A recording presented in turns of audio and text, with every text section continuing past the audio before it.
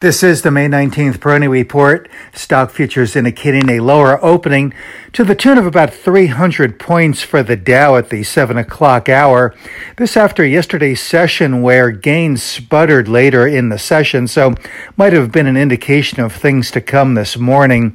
There's a confluence of factors I think are contributing to today's weakness. For one thing, the cryptocurrencies are lower today, pretty sharply lower in a number of cases, and I think that this is concerning the market.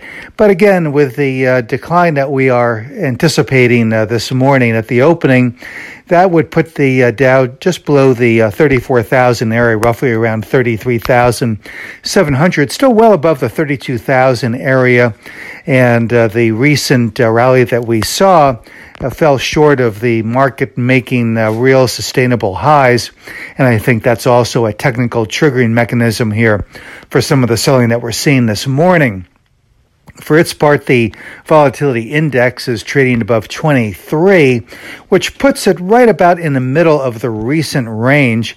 We did see the volatility index move just above 28 recently, and then subsequent to that move up to 28, it did test down just below 19. So at 23 and change, it's just about in the middle part there. So most of the indications here, including looking at some of the stocks and sectors from a bottom-up perspective, would suggest that we're just going to see the market stay in a bit of a trading range over the short run. So when the market is in one of these trading range formations, usually the best thing to do is take advantage of weakness like we are seeing here this morning, but perhaps being a little bit more restrained on rallies, awaiting to see whether or not the Dow and other of the major indices can make a more decisive move above the highs. But for now,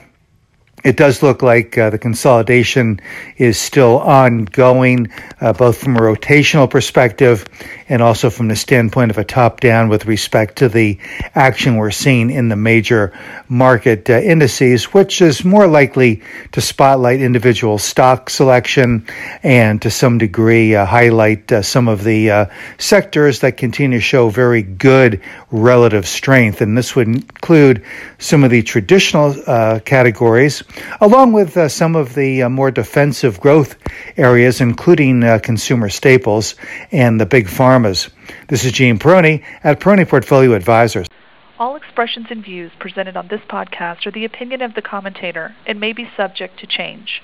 AAM makes no recommendation as to the suitability of any investment and may make a market or have financial interest in any security or sector discussed. Past performance is no guarantee of future results. Investors should consult a financial professional before making any investment decision.